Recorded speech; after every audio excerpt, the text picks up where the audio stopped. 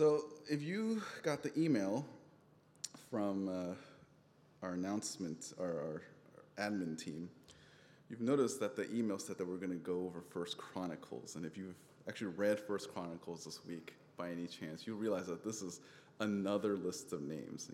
Pastor Henry's going through numbers. Are we going through First Chronicles? What's up with all these names and numbers? Why is SFBC going through this? I just want to, relieve your stress in that we're not actually going to go through First Chronicles. That's just like a placeholder that I wanted to keep there because I wanted to keep this next series kind of close to my chest for a few reasons, and one of which is that if you guys know what the series is, some people might be overly excited and then go to church for the wrong motives, and others might know about this topic and want to have nothing to do with our church anymore. It's like, oh, this is awkward. I'm not going to come back for several months. The topic that we're actually going to go over for the next 4 months or so, it's a topic that I have this love-hate relationship with because it's something that I know something's in a lot of your minds, and it's probably the second most commonly asked question I get in a college and career setting, and it's the topic on dating. So you see why it's like you guys are really looking around. Like there's a reason why I kind of kept it close. It's because it is a topic that I think people really are intrigued by for some, and some people are horrified by it because it seems very strange. I don't want this, it's an awkward topic, and it is an awkward topic. And initially, just kind of like a little background. First of all, your parents did not email me and say, "Hey, can you do this dating series?" No, this is something I thought about almost a year ago. I was going to do this after the book of Proverbs, if you guys remember that. But because of the pandemic and everything, most of you guys are shelter in place, and it's hard to date anyway. So I was like, okay, maybe we'll just delay this series for a year. And it definitely is an interesting topic, and I think it's good for a group like this to at least go over it once in a while, once every few years or so. I remember when I was in college, when I was a freshman in college, or maybe I was sophomore, I don't remember what year I was. But at Grace Church, we had a dating series as well. And I felt that series was very informative in terms of giving me the tools and what I need to think ahead. And I think that's what's good about the church is that we should be willing and able to talk about any topic as long as it's driven from the text. Or if not, then we should at least draw biblical principles on how we think through this topic. Now, my goal in this is not for you guys to all get married and go to Blueprints. If that is by God's will, that's great, but that's not the case. I understand that some of you guys might have the gift of singleness. Some of you guys want to get married, and it's not for me to say like, okay, you are one or the other. Rather, I'd rather teach you what the Bible has to say, and you figure that out on your own. Now, just a little bit more background on the series. And this talk that we're going to have tonight, it's more of it is an introduction. So we're not going to dive into any particular text, but rather we're going to just kind of do surveys throughout the Bible. But there is a book that I handed out to some of our teachers that's going to be based, that the word the series is going to be based off of, is this book right here. It's called Letters to a Romantic on Dating. And I got this book because Roger recommended it. This is from people that are into biblical counseling. And I find this book to be very informative in terms of the broad topics. In fact, if you how there's some movies that are like inspired by the book. Well, that's what this series is. Some of the topics are actually or outlines are actually from this book, and others are things that I decided to add in because I felt that would be helpful to just talk about other things as well. So that's this book here.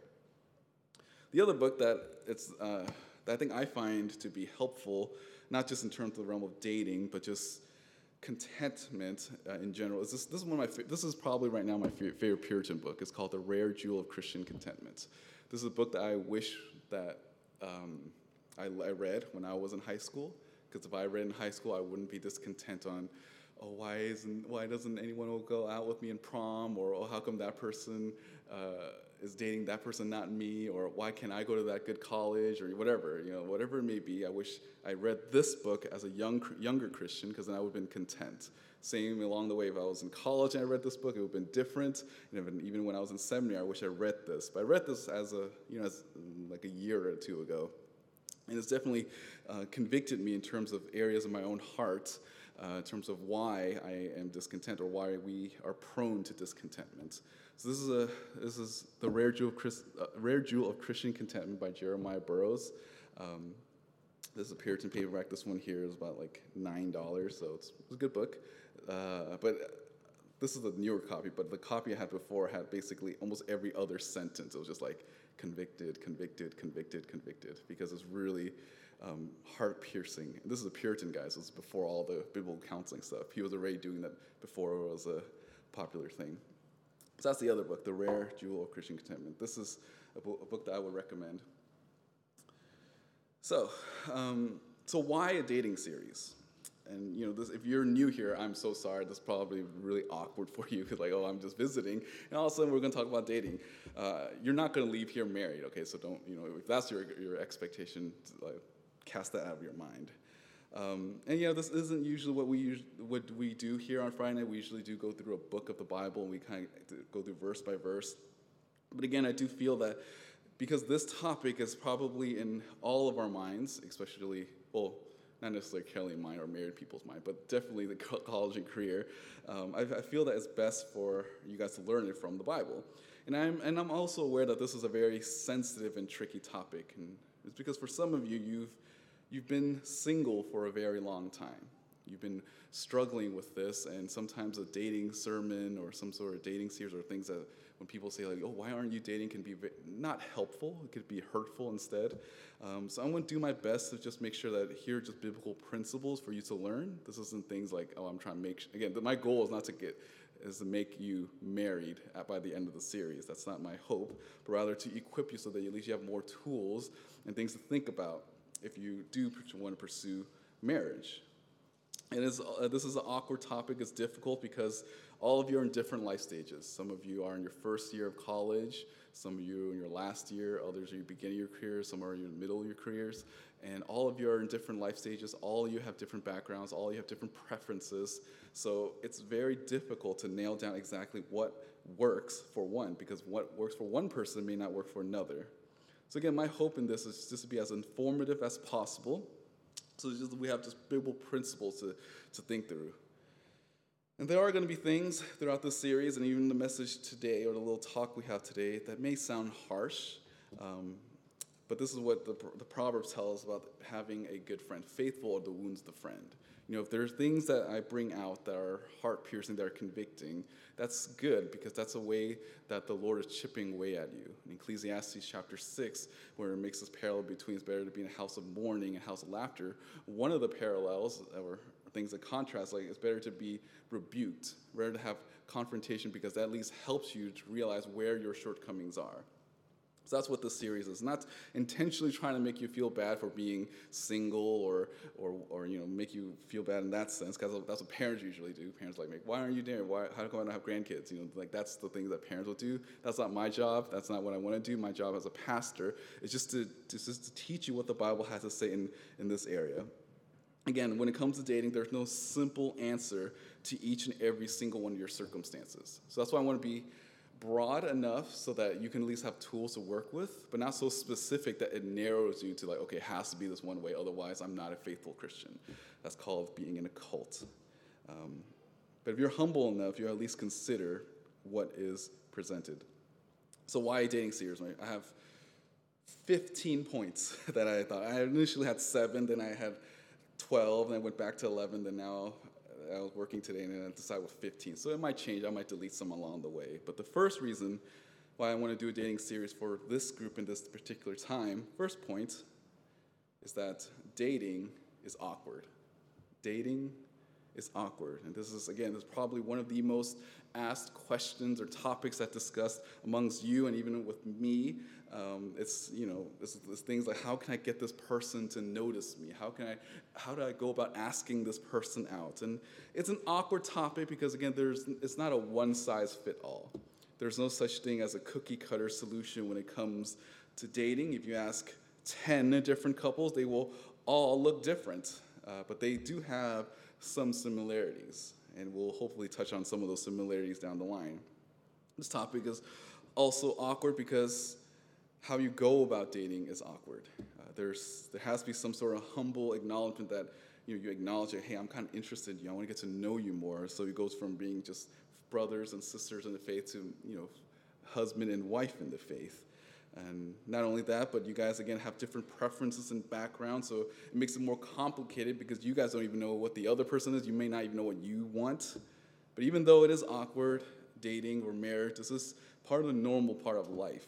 God designed people so that some are called to a life of singleness and others are called to a life of marriage. And you need to decide and figure out which one you are in these two categories. Second reason. First reason is dating is awkward. Second reason is dating is awkward. Dating is awkward. But that doesn't mean that the Bible does not have guiding principles on how you're to interact with the opposite gender. Yes, it is true that the Bible doesn't speak about dating the way that we think. In fact, if you try to model your courtship or your dating after what some of the Old Testament characters are, it would be something like, I don't know, like Samson asking parents, "Hey, I want that lady, get her for me." Now, I think some of you might want that, and some of your parents might wish that you asked them that, but that's not a normative, that's just a narrative.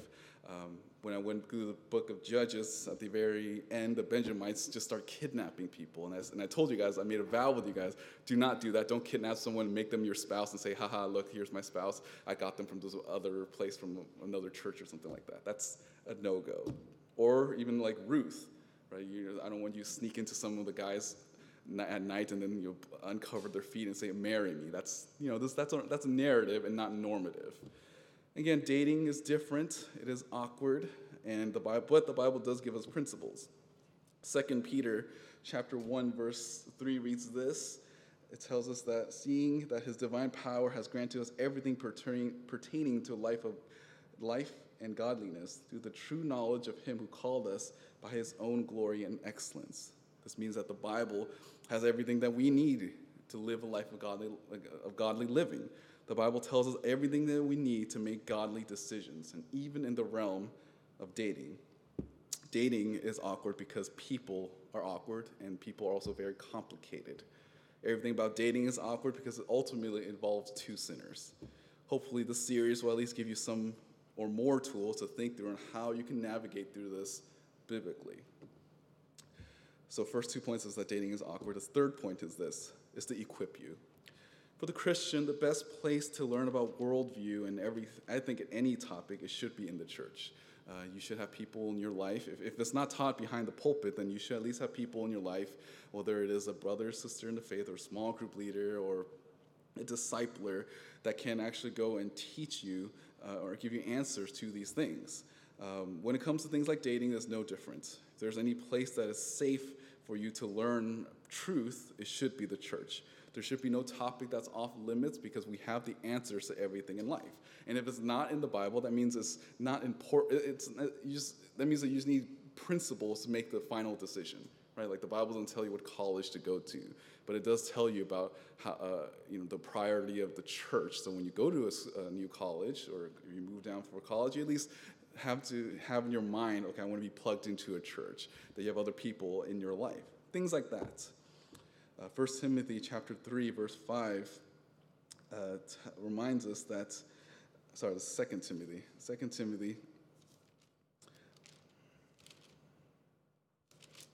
my reference here is wrong. When 1 Timothy tells us that the church is the pillar of truth. It's a place where the knowledge of God is held, and this is where that we're called at 1 Timothy chapter 3, verse 15. But in this case, I write so that you will know how one ought to conduct himself in the household of God, which is the church of the living God, the pillar and support of truth. So that's where we learn things. If this is the place where we learn truth, then that means that in the area of dating, there should be some truth that we need to operate by. And all of us need to grow in our knowledge and how to think and apply God's word in our daily life. Again, this isn't a judgment on all of you because even for me, I know as a husband and a father now that I need to continue to be equipped to be a better husband and a better father. And the same thing for you. You want to be equipped so that you know how to date in a way with intention in such a way that will glorify the Lord. And as a pastor, my hope is always to equip you so that you can know more about what the Bible has to say so that you can be mature in the faith. This is the job of the pastor in the church. Ephesians chapter 4, verse 12. For the equipping of the saints, for the work of the service, to the building up of the body, till we all attain to the unity of the faith and of the knowledge of the Son of God, to a mature man, to the measure of the stature which belongs to the fullness of Christ. As a result, we're no longer to be children, tossed in here and there by waves and carried by every wind of doctrine, by the trickery of men, by craftiness and deceitful scheming. We need to know how to think. And when it comes to dating is a precursor to marriage, and that requires you to grow up. It requires you to be mature. Marriage is not a childish thing, because marriage is not for childish people. At least a faithful marriage that honors the Lord is not for people that are childish. It expects and demands much of you. Some of you are not mature, or not as mature as you think, which is why you don't want to date, or no one wants to date you. And you need to have this humble realization that you need to grow up. I don't only mean in terms of like having a job or moving out of your parents' house. Those are maybe secondary things, but you need to know how to be mature in every area of your life. 1 Corinthians chapter 13, verse 11 said, when I was a child, I used to speak like a child, think like a child, reason like a child. When I became a man, I did away with childish things. Back in the ancient Greek time, when a person gets to a certain age, they're supposed to throw away their childish things in the fire. So if you would imagine they had a toy that they liked, that they played, when it's time to be an adult, when Paul is saying that I got rid of those things, that's what they did. They threw in the fire as a symbol saying that time of my life is done away with. That I'm no longer going to act like a child, think like a child, and reason like a child. I'm going to be an adult now. And this is what marriage expects of you. You need to be an adult. This is what, you guys are, for most, I think the youngest of you probably, Nicholas is like one, but most of you in the adult college and career, you guys are all adults now. And there should be expectation for you to grow up. I know that, we're some of us like, in English, the culture tries to almost make you stay as a child forever. It's almost like the Peter Pan syndrome. We call that adolescence. Right? They don't want you to grow up. You can just continue to just rely on mommy and daddy. Don't find a job. Don't move on with your life. And I think this latest poll said that the average person getting married is in their 30s. Like, people don't want to grow up. They're just constantly stuck in this cycle of childishness. And marriage is truly for those that are mature, and you need to be equipped to grow into that role. Now, I'm not saying that you're going to have to be perfect, but I am saying that you at least should have a trajectory in your life. Because what does a mature or a grown-up looks like? Well, obviously, it's like they're not childish, right? If the way that you live and the way that you act, the way that you reason and the way that you think, the way that if all those things is no different than you were, let's say, a high schooler, if the way that they think, the way that they reason, the way that they act, is if you find yourself exactly the same as someone that's younger than you, then that's immaturity. Do you reason and think like a child? Do you center your life around you? Because that's how a child thinks. I mean, my two kids they were in the room, but you see how they act. They're generally self-focused. And as you grow up, especially if you want to go into the realm of dating and marriage, you're going to have to think beyond yourself. And I do want to give a word to the singles that aren't interested in dating altogether. So these are those unique individuals that the Bible speaks to have the gift of singleness. Now, does that mean that I could just check out for the next 3 or 4 months? The answer is no, because you're learning this to help you give a better understanding and principle so you can help encourage others that may want to get married for that, to equip them as well. Eventually, if you have to give the singleness, there's going to be younger people in the faith that's going to have questions about dating and marriage, and you should be equipped to be able to teach them as well. This is what the scripture expects the older men to teach younger men, and for older women to teach younger women. Eventually, you need to have the biblical principles and tools. So even though this is a dating series and you're a single person, or you want to stay single for the rest of your life, that doesn't mean that you can't learn this, and it can be helpful, not just for yourself, but for the church as a whole. Again, my hope is that you may be able to grow and help encourage and exhort other brothers and sisters that want to get married, even if you don't want to get married. All of us, whether single or dating, needs to continue to grow in the knowledge of God. And certain applications may not apply to you because the circumstances might not be it, but you still need to learn from God's word so you could grow in maturity. No one has truly arrived at the point of their absolutely mature. But as you grow in your knowledge and as you're equipped more and more by God's word, you will grow up to be the man and woman that God desires you to be. Fourth, to help you reestablish biblical standards and not worldly ideas about marriage or dating. One realm and one reason why we're going to actually go through this, because our world is so broken in terms of what gender and sexuality is. They don't know the difference between a man and woman more because they think there's no such thing as that. But in the church, in the Christian worldview, we know those distinctions. We know that God has made male and female for that particular purpose, that the first marriage was God made it. It was not established by some sort of culture.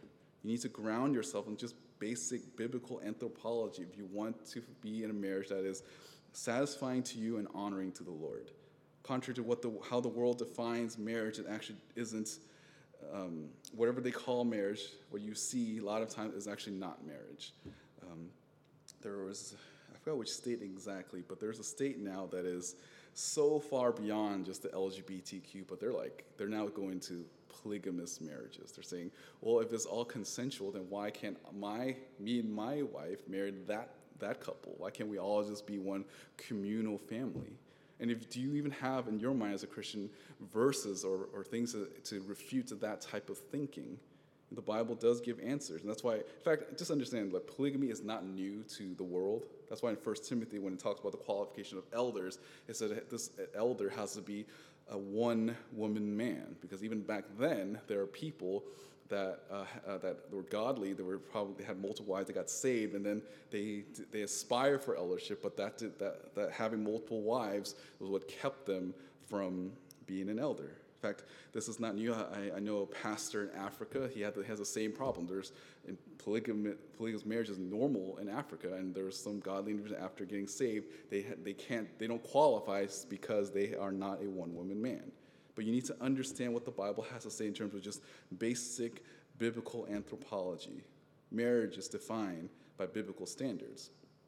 Another thing is just Christian conduct when it comes to dating. The world has strange ideas on how and what is appropriate in the realm of dating.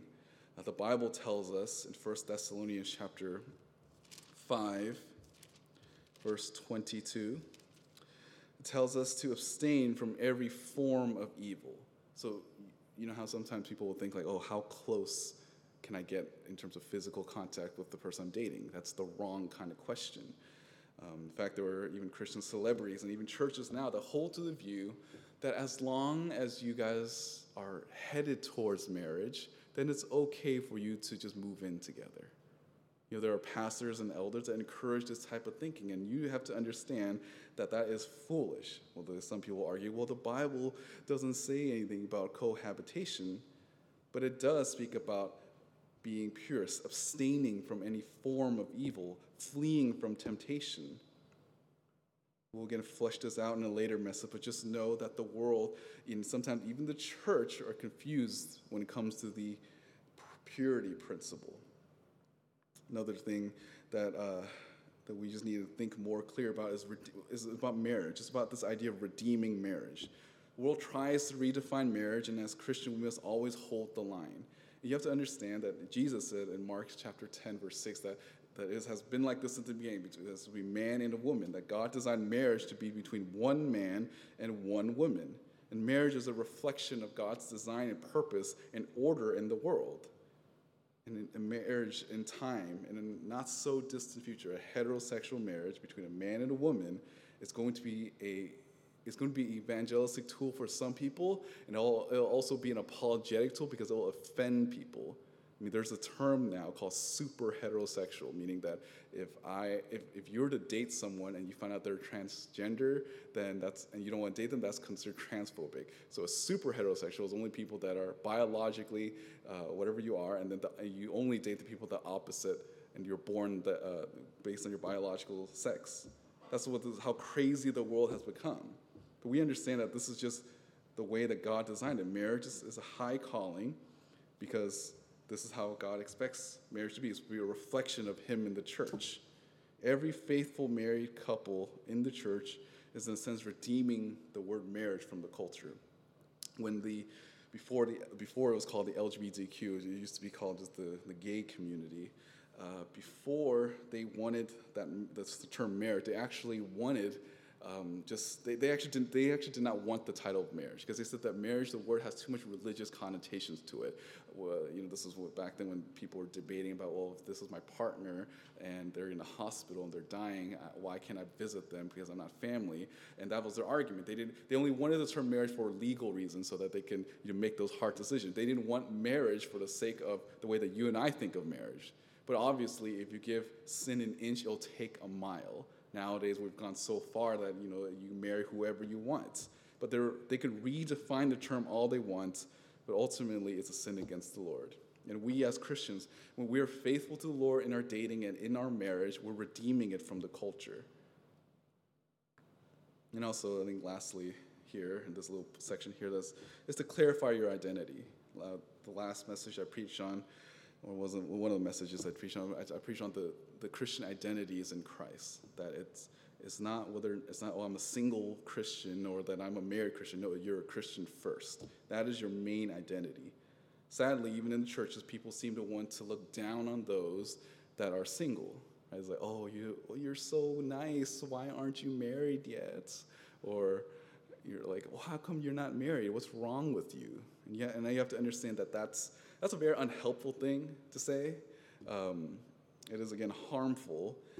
But just understand from the Bible doesn't base your identity on your marital status. I think it's sad that sometimes the church does that, and it inadvertently causes pressure and makes people feel like they've sinned somehow or they're inadequate. And I want to assure you that just because you're not married, that doesn't mean you're not complete in Christ. You're not more of a Christian if you're single or if you're married. You are fully in Christ the moment you place your faith in him. Our fifth point is to remind you to live as you're called. In 1 Corinthians 7, and we'll probably go over this in one of the messages down the line, but just for us to have like a little reference and kind of whet our appetite a little bit. But 1 Corinthians 7 actually tells us very clearly that one is actually better than the other. Singleness is actually better than marriage.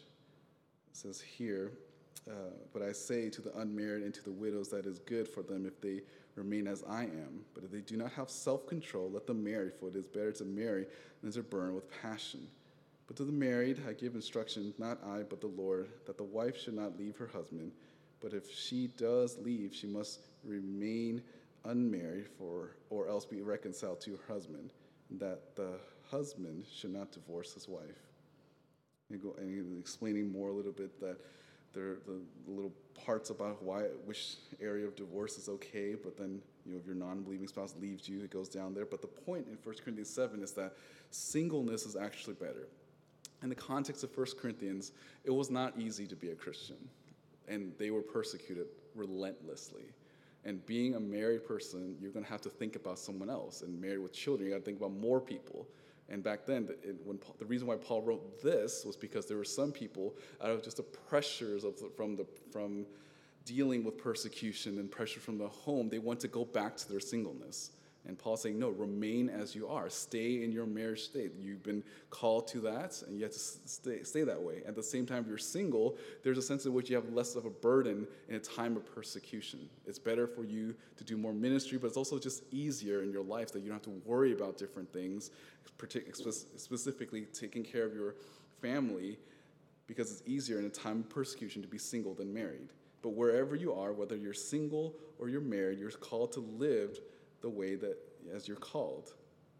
Now there is a balance here. Singleness is better, as it says in 1 Corinthians 7, but it also tells us in 1 Corinthians 7 that, but if you don't have self-control, let them marry, for it's better to marry than to burn with passion. Proverbs chapter 18, verse 22. You can write this down if you like. But Proverbs 18:22. It reads, he who finds a wife finds a good thing and obtains favor from God. So how do you have this balance where he's like, okay, singleness is better, but yet I burn with a passion, and therefore I want to get married. How do I balance the two?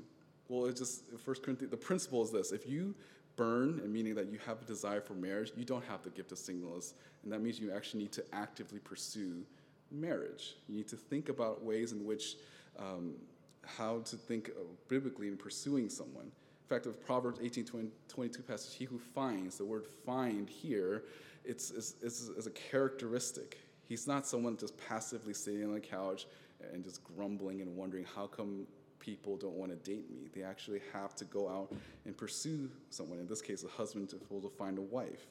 It's just not sitting there and waiting, but you have to be in active pursuit. And when you find someone, while in your pursuit, you're supposed to trust in the sovereignty of God, and whatever the outcome would be, you thank the Lord. But if the Lord gives you a spouse, you have found to obtain favor from the Lord. Again, this series is not for us to make dating or marriage greater than singleness, because the Bible already answers that question, that singleness is better than dating, or marriage. But if you want to pursue marriage, you have to go and do something about it. It's not something that you just sit back and then hope that it happens to you. This series then is to remind you to live as you're called. If you believe you're called to live a life of singleness, then do it for the glory of God. If you're called to pursue marriage, then pursue a spouse in a way that's honoring to the Lord for the glory of God. In both circumstances, you're called to live as you're called. Number 6, to know what the Bible says and what it doesn't say. We will speak on a topic of dating methods. That might be one of the latter messages about what are the dating methods, what are the techniques, how do I ask someone out? But I'm going to just spoil this right away, but you won't find, the Bible doesn't tell you exactly what you're supposed to do. It doesn't give you 15 steps on if you do all of these steps, and guarantee you'll find a spouse. In fact, Proverbs chapter 30, verse 6 warns that if you try to force some sort of dating philosophy from the text, that you're adding to Scripture. And that's what Proverbs chapter 30, verse 6, do not add to his word, or he, God, will reprove you, and you will be proved a liar. You know, sometimes people hold to a certain view, and I understand if it's just your view and you want to keep it to yourself, that's fine. That's just self-control or self-discipline. That's a conviction. That's totally fine. But it gets very dangerous when you start saying that my view is the only way of dating. And I've said it earlier, don't be a cult about it. Don't be Mormon about this. You know, we always rip on the Mormons for adding to Scripture, but sometimes we can do that too, especially in the realm of dating. We hold to a certain view, and we want other people to have it. Austin Duncan once said that here's a test to see if your dating philosophy is biblical. If it could transcend the culture that you're in, the zip code that you're in, the country that you're in, the time that you're in, and the nation, everything. If there's some sort of structure that can go wherever in all of church history, then that's how you know it's a biblical command. If it's only regulated to your region and your neighborhood, then it's probably just your own preference. And just by example, Martin Luther, you guys know who he is, the guy that wrote the 95 Theses. Do you guys know how he found his wife or how he got married? So he and a whole bunch of monks and nuns left the Catholic Church, and he hated the Pope's understanding of marriage and celibacy so much. He's like, okay, the Bible speaks highly of marriage, and I should just marry you guys off. He did just that. He lined up all the nuns on one side and all of the monks on the other side. He married them all off, one by one. It's like, you're married, go.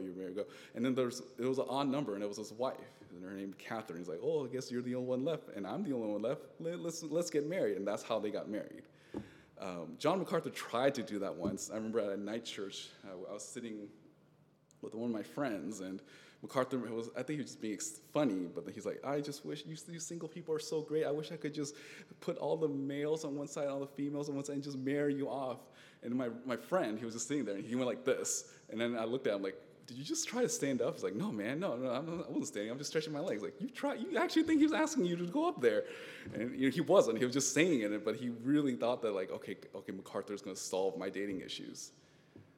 But even for him, the way that he found his spouse, he was a Bible study leader, and his wife was engaged. And I think if I remember correctly, he was driving her home, and then she was having doubts about this guy, and MacArthur said, you should just leave him and date me, and then she does just that. From her side of the story, she was already having doubts, and it took him a while before she actually fell in love with MacArthur. But And then if you ask, we listened to Bill and Kathy's testimony, it was different. You can ask your parents or ask your friends' parents, they're all going to be different. And that's just the way it is. It's just how God providentially brings people together. There is no one size that fits all. Every couple did dating differently, and there are pros and cons to any and every method. But if you're forced, if it's forced upon, if you're trying to force your dating philosophy upon other people, that's crossing the line. If you have certain preferences as your own, that's totally fine. Some people think that your parents need to be really involved, and some people think no, parents shouldn't have that much involvement. And we're actually going to talk about that. What is the role of the parent when it comes to dating? Something must be courtship. I had someone that got mad at my friend for going to coffee because they said, "What do you mean you only went one-on-one with them at night to Starbucks?" That is sinful because they're drawing out all these weird biblical principles and applying it in their life. But is it wrong to go have coffee with someone? Well, if you're sensitive to that would be wrong. But for other people, it may not be. So in other words, there's no one size fits all, and don't add things to Scripture that is not there. If the Bible is silent about it, then so should you. Focus on the areas that the Bible does speak of, the biblical principles and commandments, and be willing to be flexible with your own preferences. Number 7, why are we going through this dating series? To give you some pointers. Proverbs tells us that the beginning of wisdom is the fear of the Lord, and also tells us that if you want wisdom, you need to seek it out. You need to actually look for wisdom.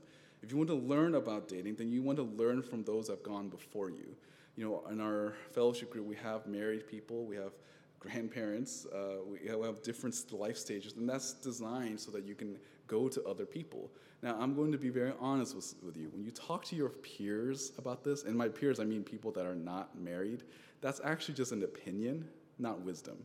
If you ask your peers, like, hey, how should I date this person? They give you what sounds like wisdom, that's actually just an opinion, because they don't really know what they're talking about. At least not it's just experience. It's more of just like a theory as opposed to experiential knowledge. Now, I can speak to you in terms of like a sense of like, okay, there are principles and there are things that I did and there are things I wish I didn't do that you should not go and do likewise. Every couple has those type of things, but you should want to learn, and even like telling someone that's further along can give you a sense of objectivity. They can tell you, okay, it's just weird. Why would you act like that? Why would you do this? Why would you do that? Or even if they don't understand, at least they can hear you out and just maybe have you clarify in your own mind if this is a right thing to do or not. Again, every dating, every marriage, every engagement is unique. And you can ask multiple couples and you'll have multiple answers. But yet, even though in all the differences, there are things that are similar. And I've said this before, every married couple, the thing that you need to think about is the other person saved? Is the other person single, meaning they're not married? Is the other person the opposite gender? And if that person likes you? Those are really the 4 general principles. Everything else, it's just kind of up in the air. But the little details is going to be different. How you go about this, that, it's going to be different. But generally, at least those 4 has to be there. This series is, again, to give you pointers to questions like this. What kind of questions should I ask on a first date? How should I ask someone out? How should I say no to someone? How do I handle rejection? How do I know if I'm ready to date? How do I know if this person is the one? These are the questions that will be fleshed out throughout this series. And however you apply these biblical principles will look different in your life. And again, we're just trying to give you biblical boundaries so that you can operate freely to give God glory and even joy in your own life. 8, to help you guard your unity in Christ in the context of the church. In most circumstances, you are first and foremost brothers and sisters in the faith before you are a husband and wife in the faith. Not every friendship is going to end in being a dating couple, and not every dating couple is going to end in marriage. If we believe that the centrality of all the things that we do, and including our dating relationship, is to glorify the Lord, then that means that Christ is the center. If Christ is the center, you need to learn how to guard yourself from wanting to cause strife from those who don't want to date you. This is the Philippians chapter 4 when Paul was speaking to those 2 ladies that were arguing with each other. He wants to stop that disunity. He wants them to be united again. Many have tried to divide fellowship groups or even churches because their relationships didn't work out. I remember there was a guy in this particular fellowship that I was in when I was in college. He was dating someone, and then that didn't work out, and he was really bitter, so bitter that he was a small group leader, she was a small group leader, that he tried to get her, basically to get her not be a small group leader anymore. He tried to convince everyone that she's not godly. Like, oh, this girl is God. And he was like going in like behind your back, telling some of the elders, telling some of the guys in his small group, telling everyone like, hey, she is evil. Why is she a small group leader? And then eventually one of the elders checked him like, you're only saying this because she dumped you. These things will not be, you will not say any of these things like a week ago.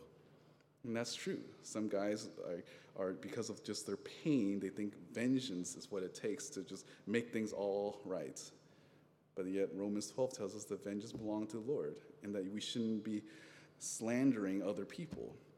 And ladies do, some ladies do the same thing too. They go out with a guy, and then the guy, wasn't as mature or godly, and then they ended up, they have an awkward breakup, and then she starts telling other ladies, hey, maybe you shouldn't date this guy because this guy is not godly. I used to date him. He was a horrible person.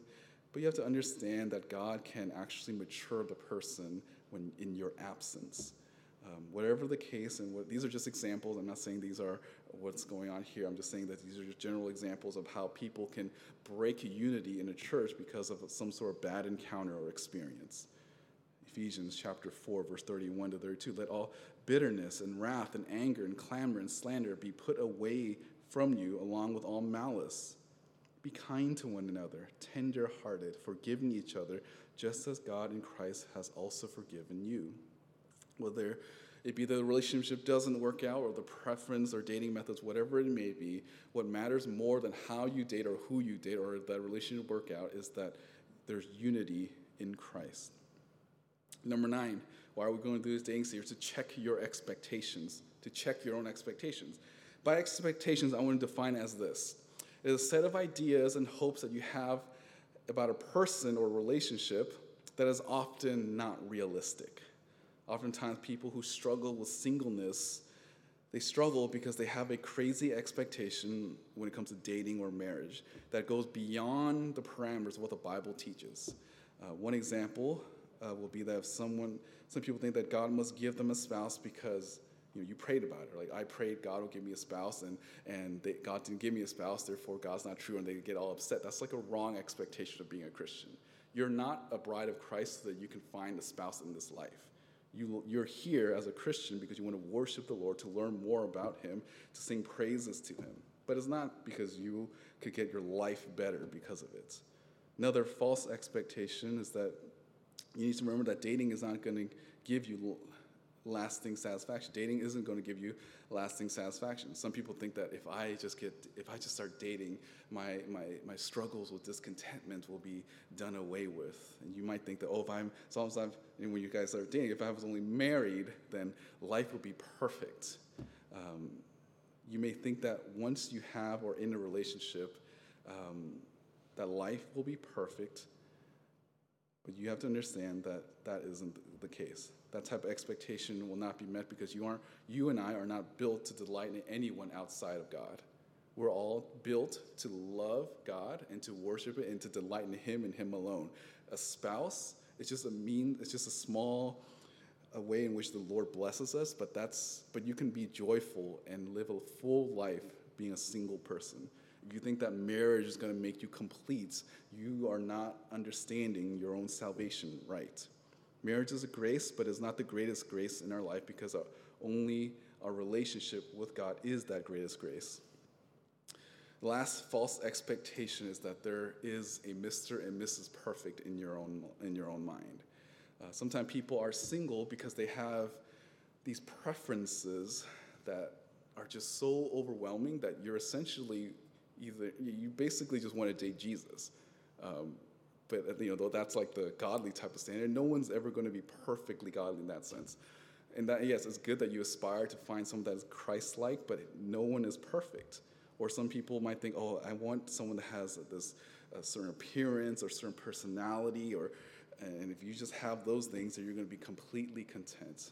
This series, again, is hoped to give you a better understanding of why we date, which is ultimately to glorify God, not for your own pleasures. Sometimes people have all these preferences because it's pride. I think I deserve someone that is like this. Therefore, I will not date anyone that does not meet the standard. Now, if you understand your own shortcomings, you understand that God is gracious, that God is gracious to you, and that He's so gracious that He was willing to love you despite your own imperfections. Rick Holland, the college pastor, he used to be my college pastor before Austin came along, but he had this perfect saying, I think. He said this way, that discontent singles make discontent spouses. Discontent singles make discontent spouses. If you think marriage is going to solve your discontentment, just wait. Eventually, your spouse, if you're discontent, you're going to wonder, oh, did I marry the wrong person? That's the struggle if you're struggling with discontentment as a single person. Rather, you need to have the right expectation of what a true biblical marriage looks like. Why are we going through series number 10? So that you can be honest with yourself to the Lord. Matthew chapter 6, verse 8. This is the context about prayer. And this should be familiar to us. Jesus is confronting these false godly people who just kind of pray repetitious prayers, and that they think they're godly because of their many words. But in verse 8 of chapter 6, it says, "So do not be like them, for your Father knows what you need before you ask Him." So you want to ask and be transparent to the Lord. Matthew chapter 7, verse 11 reads, if this again speaking about the Lord blessing His children. "If you then, being evil, know how to give good gifts to your children, how much more will your Father who is in heaven give what is good to those who ask Him?" Sometimes it surprises me that when people are struggling with dating, like I ask them, have you prayed about this? Have you asked the Lord? Have you the stuff you're telling me, did you talk to the Lord about it? And it's surprisingly so that people don't go to the Lord. The Lord knows what you want. The Lord even knows your struggles. So that means that you want to be transparent, open to Him about your struggles with singleness and even their discontentment and everything that's going on in your life. Remember that sermon I preached in Psalm about how the Lord He catches your tears in a bottle. He knows your pain, and He wants you to go to Him so that He can give you the grace to be content and to be thankful. God knows that you're single, and God has placed you in your singleness at this present time, and God will give you the grace to be able to overcome whatever your struggles are in your own heart. This will be something that you have to ask the Lord daily to give you joy, and it is a struggle through singleness, and the Lord will give you this. He will not place you in this state of singleness without giving you the grace to overcome life with fullness and with joy. At the same time, God is the giver of all good gifts, so whether that be singleness or marriage, both gifts are from the Lord. So, I said the gift of singleness. Some of you guys are not going to get married. And are you okay with that? Because that's the Lord's lot for you. The Lord doesn't want you to get married. And you have to understand that is a good gift from our good God. Some of you are going to get married, but don't think, I'm so godly, that's why I got married. No, God has given you that marriage, and you need to be thankful to Him you need to be thankful to the gift giver and not be prideful of the gift that He's given you. 11, to help you check your preferences. Why are we going through this series? To help you check your preferences. One of the biggest issues and why people don't date, again, is because some of the things that they want is not from God. One of the biggest issues and why people don't date is because they make it about themselves and not the Lord. And what do I mean by that? Again, I made this reference before that some of the people have these preferences that are so extreme that it keeps them from ever moving forward in any meaningful way. This means that for some of you, if you were to be honest with yourself, that you will find that you are single because of your own doing. Some of you are not, you're godly people, and people just haven't given you the opportunity, but some of you are in that category where you just have such high standards that no one can meet that expectation, and then you grumble, why isn't anyone saying yes to me when I ask them out, or why doesn't anyone ask me out? When in reality, you have these crazy standards that no one can meet, these preferences. your preferences are actually a hindrance for you from ever considering those that the Lord has provided for you. Ladies, you may think that the people around you aren't making you feel good, or so you don't want to date any of them, or you might think, I don't want to date this guy because he isn't the guy that I like. I don't like this quality about him. I see this one glaring flaw, and that's too much. I can't love him because of this one problem that he has. Some of those things that you may not like aren't necessarily biblical. They're just aren't what you expect or hope for. Again, ladies might be like, oh, God, I wish a guy was more charming or funny, and this guy, the people around me, the Lord has blessed me with my brothers, they're not funny. I need them to be more funny. Those things are preferences, because that's not going to keep your marriage. At the same time, guys could do exactly the same thing. I don't want to date this girl because she isn't what I want. She isn't as charming. She isn't as good looking, or I don't want to ask her out because whatever, fill in the blank. And usually the core of these type of preferences is that you want something that those around you cannot provide for you, or they haven't hit your standard on what you want in the marriage. At the same time, we're called to be holy like our God is holy. That means that our love for others must be the way that God loves, which means that a lot of your preferences, if you understand how much God is willing to love you, that God doesn't have a list of preferences on who he saves and redeems, you would realize that your love for people is very imperfect.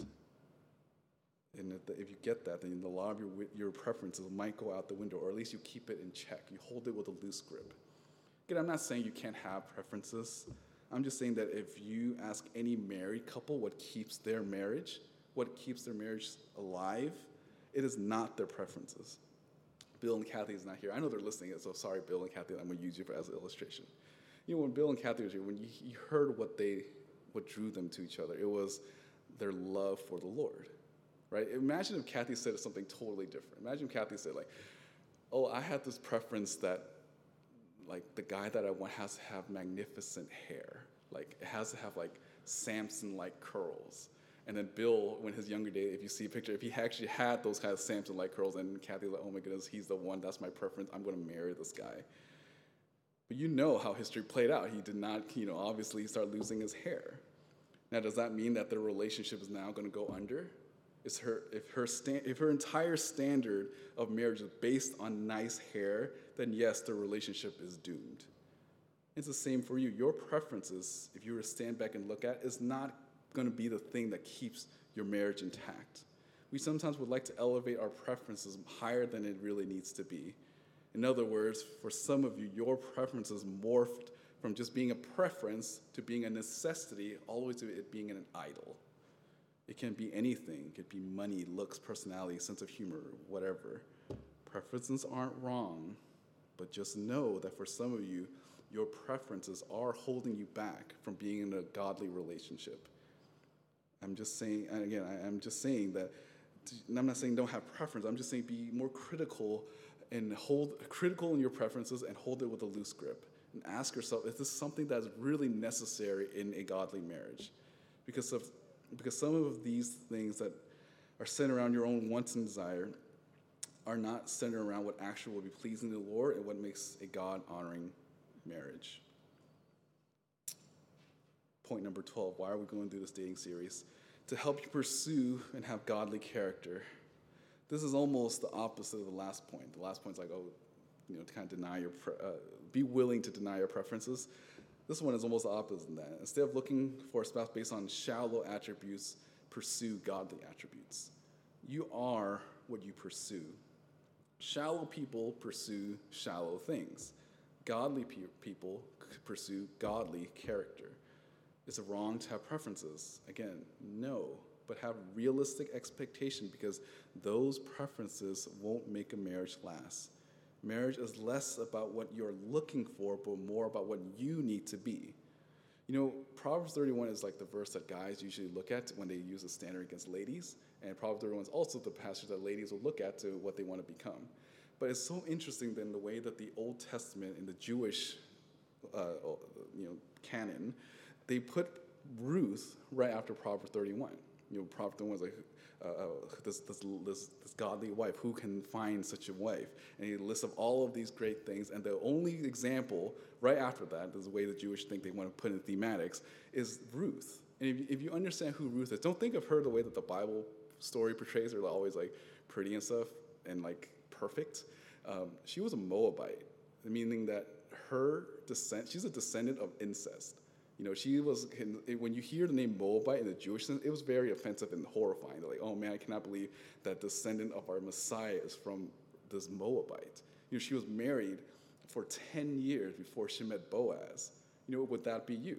If you knew someone in the church that was married to someone else for 10 years, but they have godly character and all the things that Proverbs 31 portrays, would you date this person? Most of us already have this saying, no, I'm not going to date that. But this is exactly what Proverbs 31 tells us. Like, these are the standards of Proverbs 31, and the example, Exhibit A is Ruth. You know, it's not what we think a godly person is. We have these standards that this person that we date has to be like unblemished and has to be perfect. But that's not the case.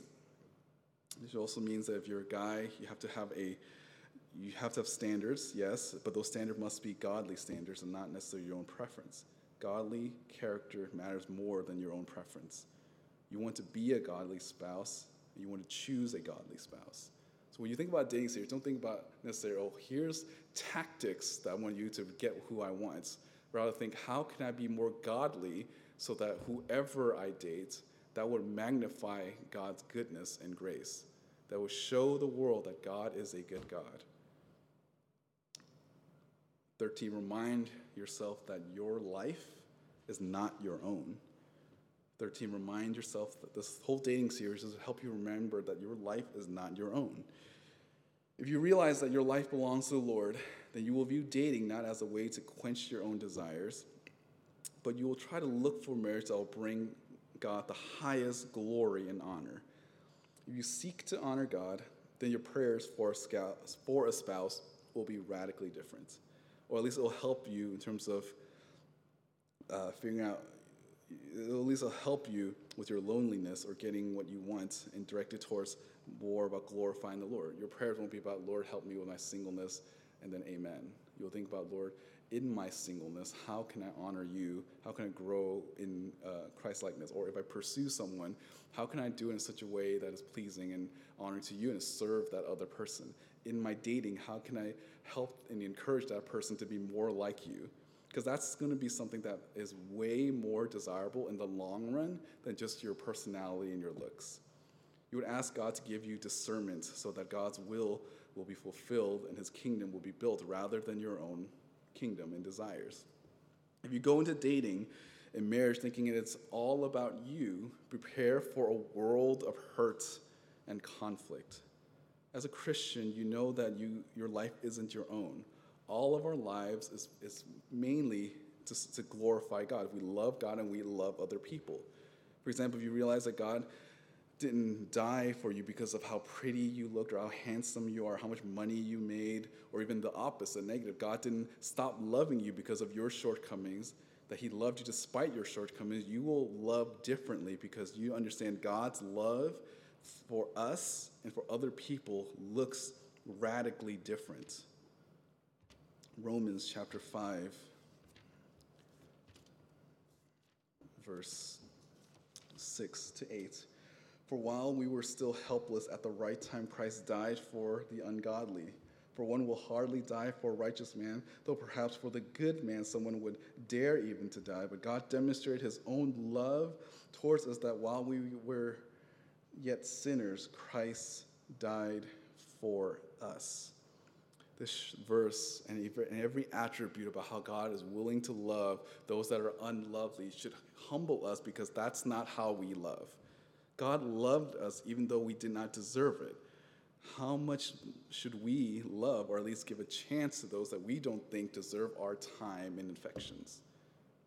I'm just going to be honest. Some of you are very godly people. You pursue Jesus, and some of you are blinded to the fact that that person near you is actually someone that would put you in if you're married to the person, that you actually find a lot of joy in Christ. Because of these preferences and selfishness that sometimes keeps us away, because you don't love the way that Christ loves.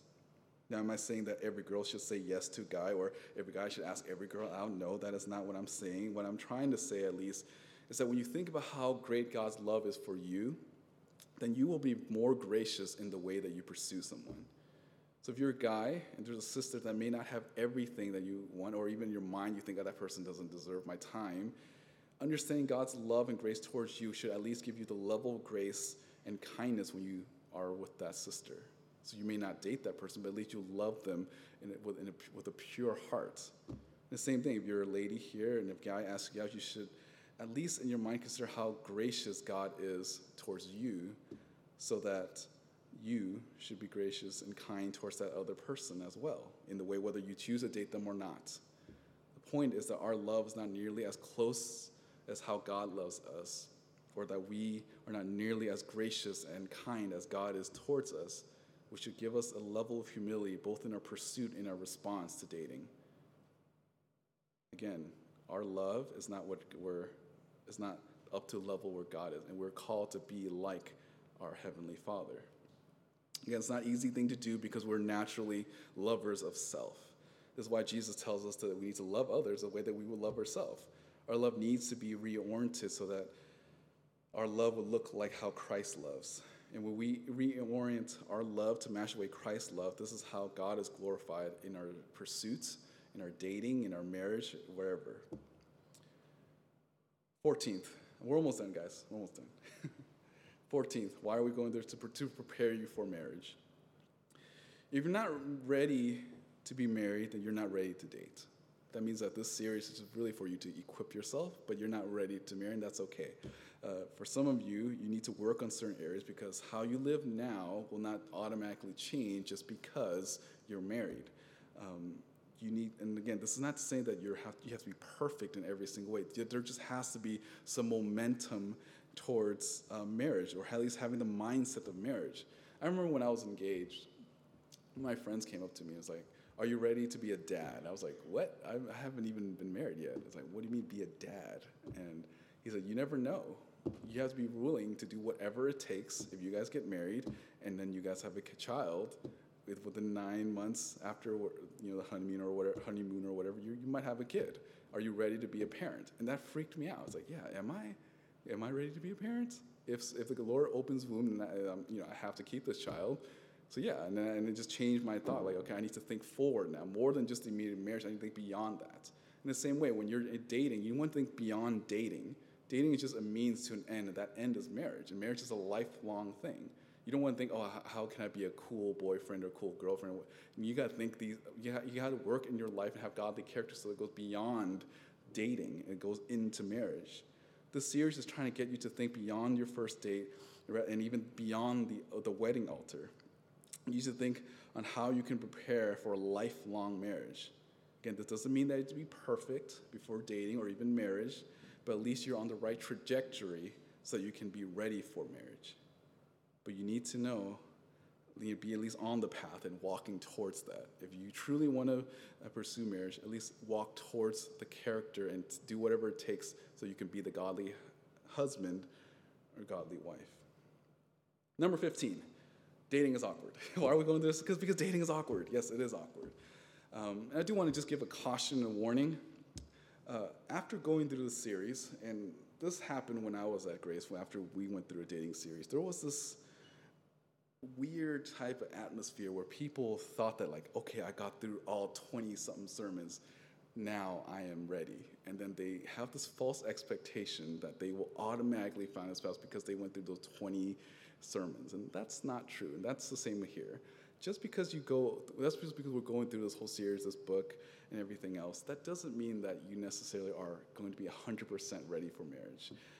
This is just something that just to equip you so that you at least be on the right track for it. By the end of this, you're not going to, there's no guarantee that you'll find a spouse. Some of you might get married before this whole series is over. Shout out to some of you. But others, you might not. It's okay. You may not necessarily find a spouse just because you go through a dating series. And another thing is that just because you go through this series doesn't mean that you're automatically some sort of dating guru. I'm not that. I'm just trying to draw biblical principles. But I understand that just because you go through this series, don't be like a cult-like, again, to like, okay, so it has to be this certain way. It's not. Just, again, that's what I'm trying to draw the line between what is my opinion versus what the Bible has to say. Because you want to hold on to what the Bible has to say, and whatever is my opinion, you can decide for yourself on whether or not it's helpful for you. And then that last thing is also, again, this is a warning about the series after it, is that just because you go through this that's because we're all going to go through this series together, it doesn't guarantee that just because you listen to these sermons that you're automatically going to be godly by the end of this. Sitting through this is easy. Applying it into your daily life is hard. There's going to be biblical principles here that's going to just challenge you to think beyond what you normally think about dating and marriage. And I hope that at least challenges you so that you can pursue godliness. It's not guaranteed that just because you listen to it that you're after this, you're, okay, I'm sanctified and I'm like close to glory. No, because you can listen to all the sermons and not apply it. Faith without works is dead. And you need to be able to actually do the things that are biblical principles and be discerning on just the preferences that either myself or whoever is speaking, whatever preference they have, just be able to take those things as a grain of salt. But whatever biblical principles or even commands, you actually need to apply those things if you want to be a mature Christian. Okay, that's it for us. I look forward to it. Let me just give you a quick rundown, I guess, in terms of the series that we're going to go. This is going to go from basically August all the way to Thanksgiving. So next week, we're going to talk about biblical anthropology, and that's really like a fundamental thing before we talk about dating. Like, what does it mean to be a man and a woman in a world like this? Because again, you need to at least understand that God has made man and wife, and therefore, what does that mean? And you need to at least ground yourself in that, because the world is going to attack you in your understanding of what man and woman should be. On August 13th, the week after that, we're going to talk about singleness. It's going to be the passage 1 Corinthians 7. We'll just talk more about that. The one after that is going to be, should I date a non-Christian? That's a topic that I think, if there's one thing that I see the greatest reason why people leave the faith, it is that. I've seen people try to reason themselves out of it out of the faith after they start pursuing non-Christians, and that's usually the case. Like, compromise eventually leads to apostasy. But it is something that's unfortunate that even in the church, some people think it's okay to date non-Christians, and I want to be able to tell you biblically why that's not a good idea.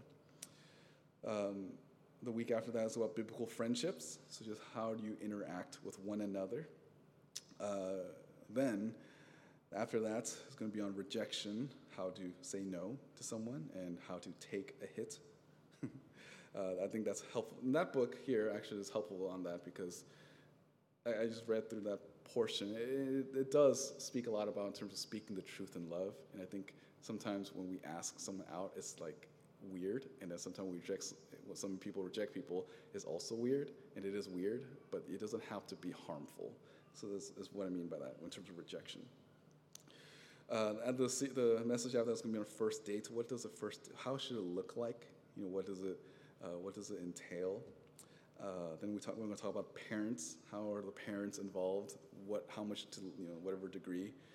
The week after that, we're going to talk about breakups, because not all dating ends in marriage. Unfortunately, that's just the reality. Is there a way in which you can break up without destroying the church? That's kind of what the topic is going to be. The week after that is purity, then guarding your heart. It's like, how should I think about people? The week after that is like, if you're in a dating relationship where you're single, what happens if you failed sexually? And this is really a two-part between failing sexually and a call for purity. Then after that is going to be, how do I know if I'm ready to date? Like, what are the standards and criteria that I need to know in terms of should I start dating someone? Then after that will be the godly man, what a man should be, and then the week after that, what the woman should be. And then the last, I intentionally leave this last because I figured that's one that everyone wants to know about in terms of dating methods. What are the methods in which people, what am I supposed to do, kind of thing? That's the most, I think, practical, and I want to leave it to the end, because usually if I put that in the front, people are just going to listen to that and then do weird stuff before the series is over. But rather equip you so that at least before you think about that and how to go about things, you at least have some biblical principles and guidelines to know how to think clearly. So I'm looking forward to these several months with you in this series and you going through this book. If you want to read this book, feel free to purchase it. I'm like halfway through. It's not that long to me. Every chapter about 2 or 3 pages. It's really short, but it does have a lot of truth bombs in there, so that you can at least chew on it and think about it. And then if you want to talk to me, if you're a guy, you want to talk to me about it, feel free. We can chat. And I'm sure some of the ladies, there's other ladies have read this book too. You can talk with them as well. Okay, well, that's it for our intro. Let me close our time in prayer. Lord God, we're thankful for your word, that it does have everything to pertain to life of godliness. And Lord, this topic itself can be very uncomfortable, and it does call us to be discerning and wise. And Lord, that is what we want. We want to be able to grow up and be more like the man and woman that you want us to be. And Lord, guard our hearts from false expectations, guard our heart from sin, and guard our hearts from things that will make us love you less, Lord. May we continue to be humble in this series, that we realize there's much to learn and that we haven't arrived, and that as we go through the series, teach us how we can live in such a way that is pleasing and honoring to you. Thank you for this time and this talk that we have. In your son's precious name, amen.